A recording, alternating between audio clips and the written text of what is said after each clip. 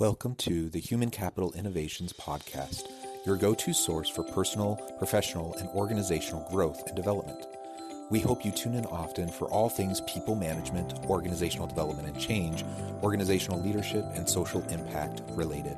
Maximize your personal and organizational potential with Human Capital Innovations Podcast.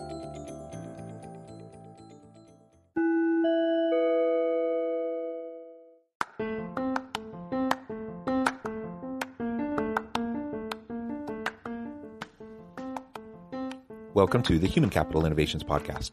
In this HCI podcast episode, I talk with Mike Zani about the impacts of COVID on talent optimization and preparing for hybrid work in a post-COVID world.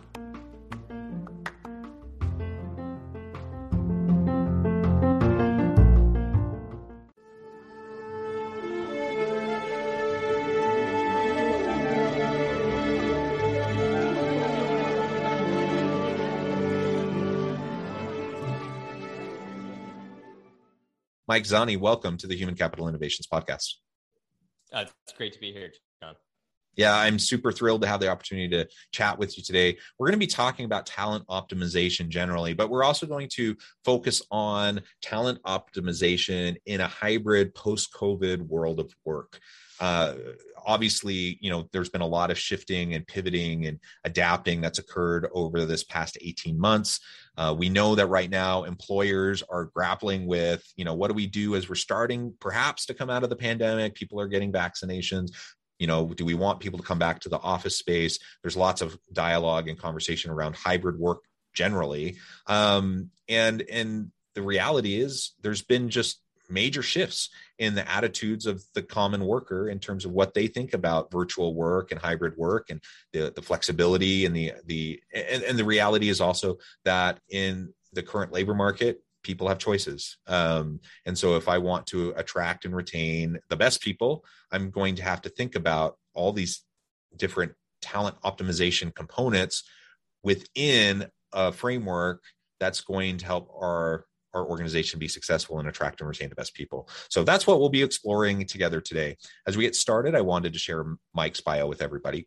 Mike Zani is the author of The Science of Dream Teams, How Talent Optimization Can Drive Engagement, Productivity, and Happiness, and CEO of the Predictive Index. The Predictive Index is a talent optimization platform that uses over 60 years of proven science and software to help businesses design high-performing teams and cultures, make objective hiring decisions, and inspire greatness in people. Its 8,000 plus clients include organizations like Bain Capital, Blue Cross Blue Shield, DoorDash, Nissan, Omni Hotels, and many, many more. Zani is also the co-founder and partner of Phoenix Strategy Investments, a private investment fund. An avid sailor, he was coach of the 1996 U.S. Olympic team. He holds a BS from Brown University and an MBA from Harvard Business School. What a wonderful and amazing background. Coaching an Olympic team, that's unique. I'm not sure I've ever had a guest on the podcast that can say that. Thank you so much for joining me. Anything else you would like to share with listeners by way of background before we launch on in? No, just that I was probably a mistake admit to Harvard Business School, and I appreciate them letting me in. Whatever. Your background is tremendous, and I also appreciate the humility. So that's great. Okay. The cynical view. I was a good sailor and I sold sailboats. Oh, there you go. So there was a little leap of faith they took. Yeah. Well, very good. Okay. So, excuse me. Let's start with defining some terms. So, talent optimization. I suspect most people listening recognize and understand what that term is, but can you explain that for us a little bit? And perhaps you can even do that within the context of the Predictive Index and what that does to help with talent optimization.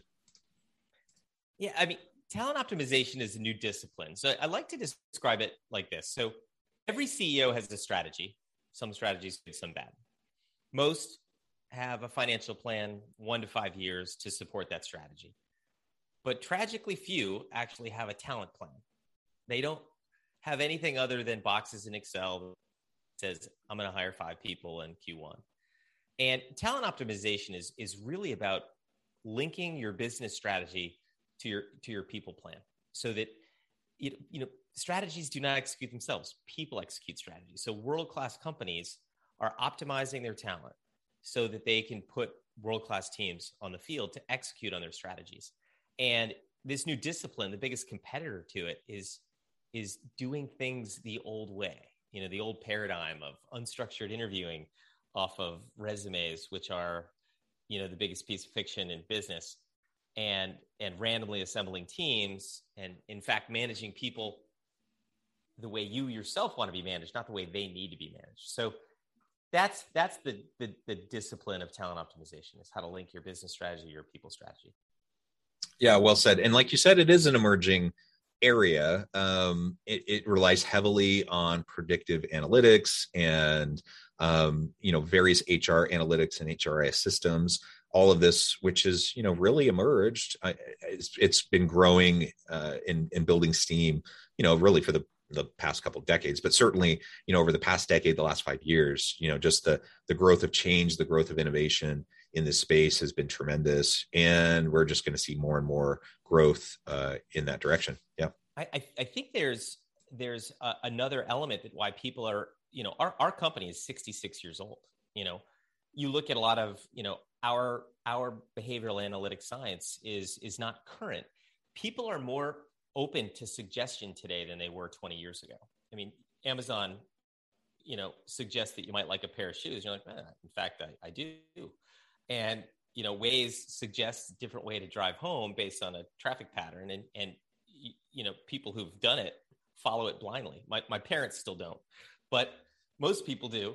So that this openness to suggestion, machine learning, and, artificial intelligence is, our Gen Zs, which are coming up now, are like, just follow Waze. I hear my kids tell my grandparents or their grandparents that they're like, just follow Waze. It's right. So this openness to suggestion, as it creeps into business, that maybe some of these algorithms and processes and analytic systems are doing a better job than the bias, conscious and unconscious, that humans have. Yeah, I mean, I think that's right. And certainly there are biases that get embedded in AI and machine learning, and we have to be careful of that. And there's been lots of conversation around that as well. But the bottom line is, I think you're right. We're more susceptible to persuasion and suggestion, and we're kind of used to it in all aspects of our lives, and we're more used to analytics, and there's just more computing power out there to help us do this better. And you're right also that this isn't brand new. This has been going on for a really long time. People have been doing talent optimization and performance metrics and all sorts of things regarding metrics for forever, but it's getting more sophisticated, right? And what we're capable of doing now is just better than what it was before, and it just keeps getting better and better and better, which is wonderful. And so that's why we want to tap into it. And to your point, about the strategy piece, every organization, every CEO, every executive, they're going to have their strategies. I'm actually going through the process right now of updating kind of the rolling strategic plan, in one organization. And so everyone, is used to kind of going through that. We have strategies for all different aspects of the business. Why don't we have more strategy around our talent? Beyond, like you said, the spreadsheet. Like, why don't we do that? It seems like a no-brainer. The human capital component within a business is, if not the most important aspect of the business, is certainly up there as an important factor that needs to have attention paid to it. It's 65% of the average company's cost on their income statement. So, the irony here is our sports teams are 25, 30 years ahead of us on this. That for years, they've been talking about their players as talent, as opposed to just, an asset. And the two most important people on a modern sports team is, one, the coach that does the day-to-day, who plays when, where, how. But the person who's in charge of talent operations, the person who's doing recruiting, it is so critical. And, a lot's been said about Moneyball and sabermetrics as it's come into sport. But the sports teams are looking at these analytics, and good businesses should actually look to them to say, what are they doing? How are they doing it? And what are those aspects of what they do with their talent that can be brought back into the business side of things? Because they're kicking our butts on talent plans. Yeah, well, absolutely. And I'm so glad you brought up Moneyball. That was going to be my next question, because everything you're saying reminds me of the book that was made into the Brad Pitt movie, that I believe was actually nominated for Best Picture, like a decade ago. Really good movie. And it's incredible to think about how sports has tapped into this, and they're really ahead of the game in a lot of ways. Beyond the corporate side of things. And it's interesting. I was watching some interviews recently. It was like ESPN spots, not spots, but like interviews, when Moneyball, the movie, came out. And so it was being highlighted. And the author of the book was talking, or actually Billy Beane, the general manager of the A's, he was talking about how he was trying to take what was happening in corporate America and apply it into sports, into how they ran their team and how they thought about talent. And I just think it's so ironic, because he was doing that, but how many companies, how many businesses are actually doing that?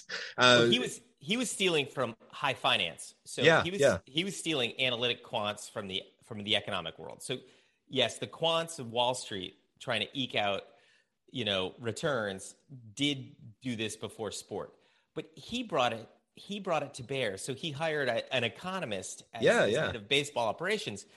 And it's really interesting. We had Billy Beane come to our first Optima conference, which was the first talent optimization conference. He was our keynote, and he's been doing it for 20 years. So if you look 30 years ago, scouts in baseball used to go to stadiums with a pad of paper and a pencil and a stopwatch and look for the 5 tools of baseball.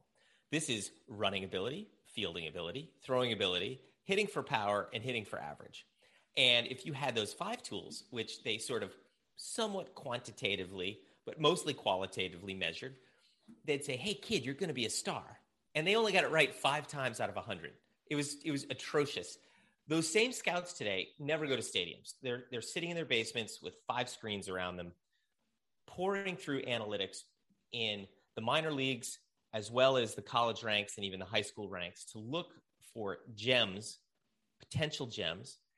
And they're looking for what's the probability that they're going to make it to the majors and at what cost, because not everyone can be the Yankees or the LA Dodgers or the Red Sox. Most teams kind of look like the Brewers. I mean, most companies, where they can't pay the most, you open your wallet and say, hey, I'm going to outpay Goldman Sachs for this, director of finance. You're not going to get there. So you have to look for these gems. And bringing these talent optimization skills, looking for emergent candidates, being willing to train, understanding their behavioral and cognitive, profiles, understand the team dynamic of a team. Because a team is not inherently good or bad. It just might be a good or bad fit for the work. So I use as an example, you get a team, a senior team from a center of excellence hospital. Let's call it Mass Gen. Hospitals follow the Hippocratic Oath, first do no harm. The promise is, if you go to a hospital, they give you the right drug at the right time and the right dose. And inherently, they become risk intolerant. And they get measured on outcomes. Hospital A has a 37% success rate with this cancer, while Hospital C has a 12%. And you want to go to the Hospital A with better outcomes. So if you're measured on outcomes and you're risk averse, you would be a horrible senior team to run a startup or a fast growth company like Uber. But like, we took our senior team, which is like a fast growth company. We're 225 people growing really fast. If we ran the hospital, all of a sudden it'd be like gurneys and toe tags showing up. And they're like, what happened? You go, whoa, we broke a process and we're trying to find it. Sorry. And so it's like, our team is good for running our company. That hospital team's good for running their company. And it's amazing to me that people just randomly assemble squads of people, groups of people, departments, and then they smash them together and say, hey, you guys got to work together. And they're like, I don't like working with them. So you really have to bring a new discipline to bear. That's why I keep referring to talent optimization as this discipline and a journey. Because when you start going on it, it's 20 years later, you haven't tapped out.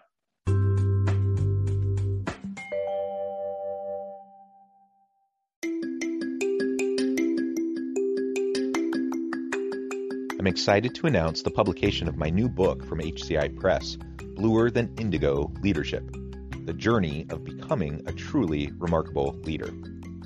Early in my adult life, I learned about an Asian proverb that translates as bluer than indigo.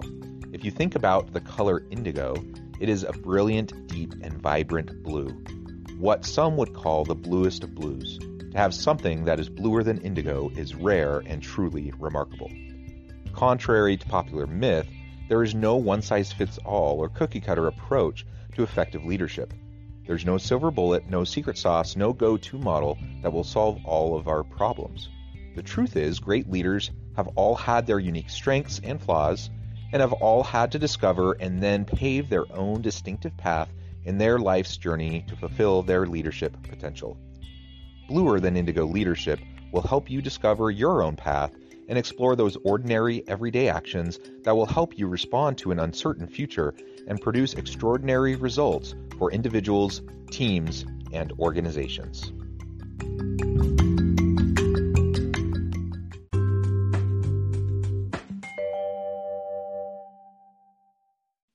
Yeah, and I just, again, the connection here to the whole Moneyball thing, I think is awesome and a lot of fun to think about and reflective of the current state of things.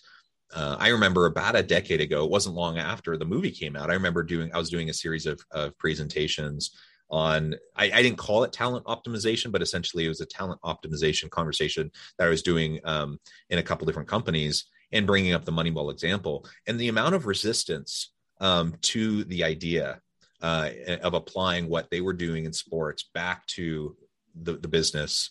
I was actually a little bit shocked. I thought people would be more excited to explore and to think about, are they measuring the right things? How are they determining what they're going to measure? And then, build teams that can be high functioning teams around this talent that's compatible and complementary and all these things. And there was a great deal of resistance. Now, I think that resistance has gone down over the last decade for sure, because of just what we already talked about, in terms of the AI and the machine learning and the HR analytics. And, it's become more sophisticated. People have grown into that a little bit more.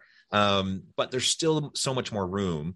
And if you get outside of the big companies in corporate America, and you're talking more about medium to small size organizations, a lot of them still aren't really doing much of anything in relation to HR analytics, performance analytics, and talent optimization. And so they're just they're just throwing spaghetti against the wall, throwing darts blind, hoping they stick. And then they're end up just wasting so much time and money on people that don't work out with the team. And it's not because the person's not a good person or they're not capable, but it just doesn't work. Like the amalgamation of all the different people in the team, it's not something that's going to function. Well, let's think about, remote work. And then as we start going back to hybrid work, the companies that have embraced some form of talent optimization are really leagues ahead. And I say this in that we just had a homecoming this summer. We called it a homecoming, which was our office reopening. And it was a little premature because of Delta virus. So, but we all got together. And the amount of people that I had never met that we hired during the pandemic, and it was amazing. You're like, wow, you're a lot taller than I thought you were on Zoom. You had these conversations. So the people who you're hiring, you're onboarding, you're formulating teams without people actually getting to see each other, to feel their presence. The companies that have embraced some form of analytics, whether you consider it to be artificial intelligence or not, but to onboard people the way they need to be onboarded, to assign teams and mentorship and sort of onboarding, buddies. That if you do this analytically with using things like behavioral assessment, that you can be so much further ahead. And now that we're entering this, great resignation, the companies that have done a good job, they're not having great resignations, they're having great retentions. And the delta between the haves and the have-nots in retention is not single digits. It's right. multiple tens of digits. You've got people with 40% churn and you have people with, 4% churn. Right. And it has a lot to do with those who are using best practices before the chaos. Yeah. Very well said. And this really does lead us into, I guess, the rest of where I want this conversation to go in our remaining time. And that is, what do we make of all of this? How do we do talent optimization, apply it more effectively as we get into this God willing, we get into this post-COVID world where we get, people get vaccinated, we get past it. We're not worried about the health concerns. People are coming back to work, or there's a hybrid environment, or maybe still virtual. But how do we deal with talent optimization more effectively in this post-COVID world of work? Yeah, I mean, we're going to really have to trust our dashboards a lot more than we ever had before. And I make as a sailor, when you sail at night or in fog and you can't see, and this is the same with airplane, you have to practice using your instruments in the daylight. You don't turn on your radar for the first time in the fog, or you're in a lot of trouble. So we have to be using our analytics dashboards about people, because we are basically in a fog of sorts where people are in hybrid or remote work, or some variants thereof, and reassembling, reorganizing companies. When people can't easily get together, you have to be looking at these dashboards. So people need, really strong engagement systems, really strong performance management systems, really strong one-on-one relationship systems, so that you can develop people and take them on their career development. Because when you do all of this right, when people feel like they know what good performance is, when they feel engaged, when they feel like you're investing in their career and they feel that career pathway and see that career pathway, when they feel that you as a manager modify yourself so you can get the most out of me, and you can do all of this with analytics, then you're not going to have that churn problem, and you're going to build that affinity that most people try and do it the old way. And I want to, John, you brought up something interesting. 10 years ago, you said you were given the talk and people weren't ready. A lot of people get into human resources because they love people and they're good with people, and they're quick connectors. They are emotive, have empathy. So now when you take those people who preferentially got to human resources and then say, hey, analytics, this cold killer data, whoa, no, it's more than that. So I think that's why the dashboards are so important. If you give those emotive people who really are good connectors really actionable data, and they realize it's not replacing their skill as a human, it's augmenting their skill, they've got to see that win, so that they could be like, you're right, I can't do it without these tools. I can't do my job as well because I'm blind. That's the fog analogy. Yeah. And there's going to be some amount of self-selection in and out around this new reality, right? For some people. And I can't help but think of the coming back to Moneyball, the movie. There's that scene towards the beginning of the movie where Billy Beane has just hired the economist to come in, and he keeps on turning to him, for advice. And all the scouts are in the room, and they're just like beyond themselves. They're so frustrated because they're going in this analytics metrics direction. And he basically has to get rid of a whole bunch of the scouts because they just weren't adaptable. They just were so stuck in the ways that they'd always used. And I think at one point in the movie, there's the line, baseball thinking is medieval, right? And so, yeah, in some cases in the HR world, we're going to have to get past that. Either people are going to have to learn to adapt and learn more and learn how to utilize these dashboards and these metrics, or they're gonna self-select out, retire, whatever. And it doesn't need to be that way, though. Like, if people can just learn to embrace it and utilize it, it will enhance all of our abilities to make better decisions. Really performance-based, and data-driven decisions. There's a parallel that's happened in marketing. So in pre-2008, there was an old axiom in marketing that says, half of my marketing budget works, half of it doesn't. I just don't know which. And marketing automation came along, HubSpot, Marketo, Pardot, and they basically did away with that axiom. We know about 85-90% certainty which part of our marketing spends are working because we can measure it. So the marketer who used to go to trade shows, the archetypal, super good with people, extroverted, can stay on their feet all day at a 3-day trade show and shut the place down because they've got that sort of outward extroverted, promoter energy. The marketer today who's optimizing those systems is more introverted, more data-driven, more analytical. They're more objective in their approach to making decisions. And these two creatures, the trade show marketer and the analytics marketer, are different people.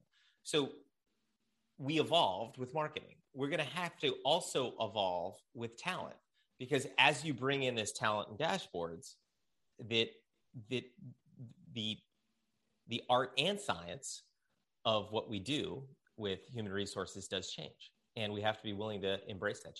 Yeah, very well said. Well, Mike, it has been a real pleasure. I really appreciate all of your insights and wisdom that you shared with my audience today. Before we close, I want to give you a chance to share with listeners how they can get connected with you, find out more about your business, your work, your team, and then give us a final word on the topic for today. Yeah, if you like talent optimization, the predictiveindex.com/learn has a huge amount of content about talent optimization and even certification, along the road, sort of advanced certification if you can get it. And it's all free content, and it's not gated. And if you want to know more about the book, The Science of Dream Teams, dreamteams.io is the website. You can read a sample chapter. You can take some assessments and not be marketed to, and learn a little bit about some of the book club opportunities that are there. And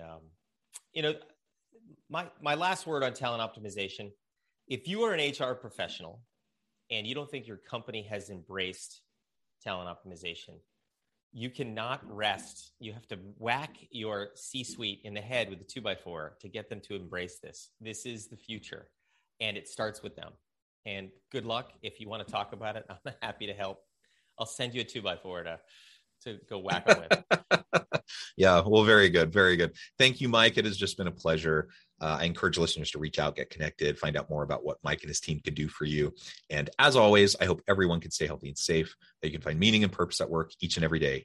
And I hope you all have a great week.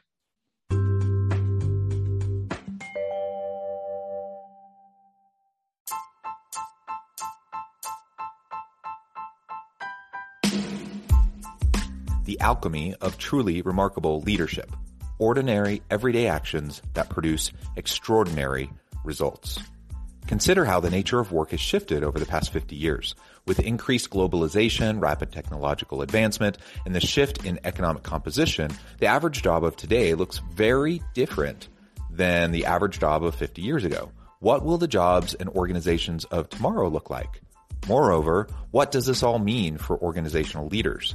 What are the core competencies and capabilities of organizations and their leadership that are prepared for continued disruption and geopolitical and socioeconomic shifts? Regardless of what the future holds, increasingly, leaders need to be socially minded, data-driven, decisive, champions of talent, and disruptors of the traditional notions of leadership, teams, organizations, and work. The alchemy of truly remarkable leadership will help you to explore your own leadership competencies and capabilities and consider ways to apply and implement them into your workplace and personal life.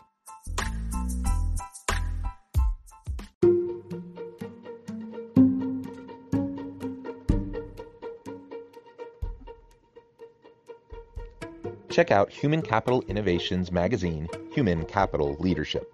Human Capital Leadership is a free, interactive e-magazine with the mission to help individuals, leaders, and organizations find innovative approaches to maximize their human capital potential.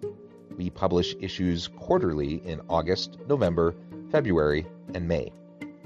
Take a look at the latest issue and let us know what you think.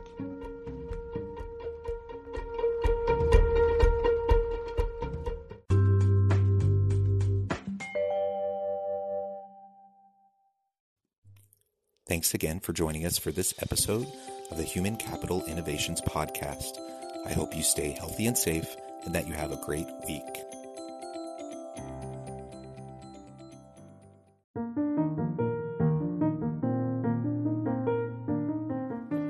Check out our new weekly LinkedIn newsletter, Alchemizing Human Capital, exploring industry trends via original research and interviews with executives and thought leaders from across the globe. We look forward to having you join us.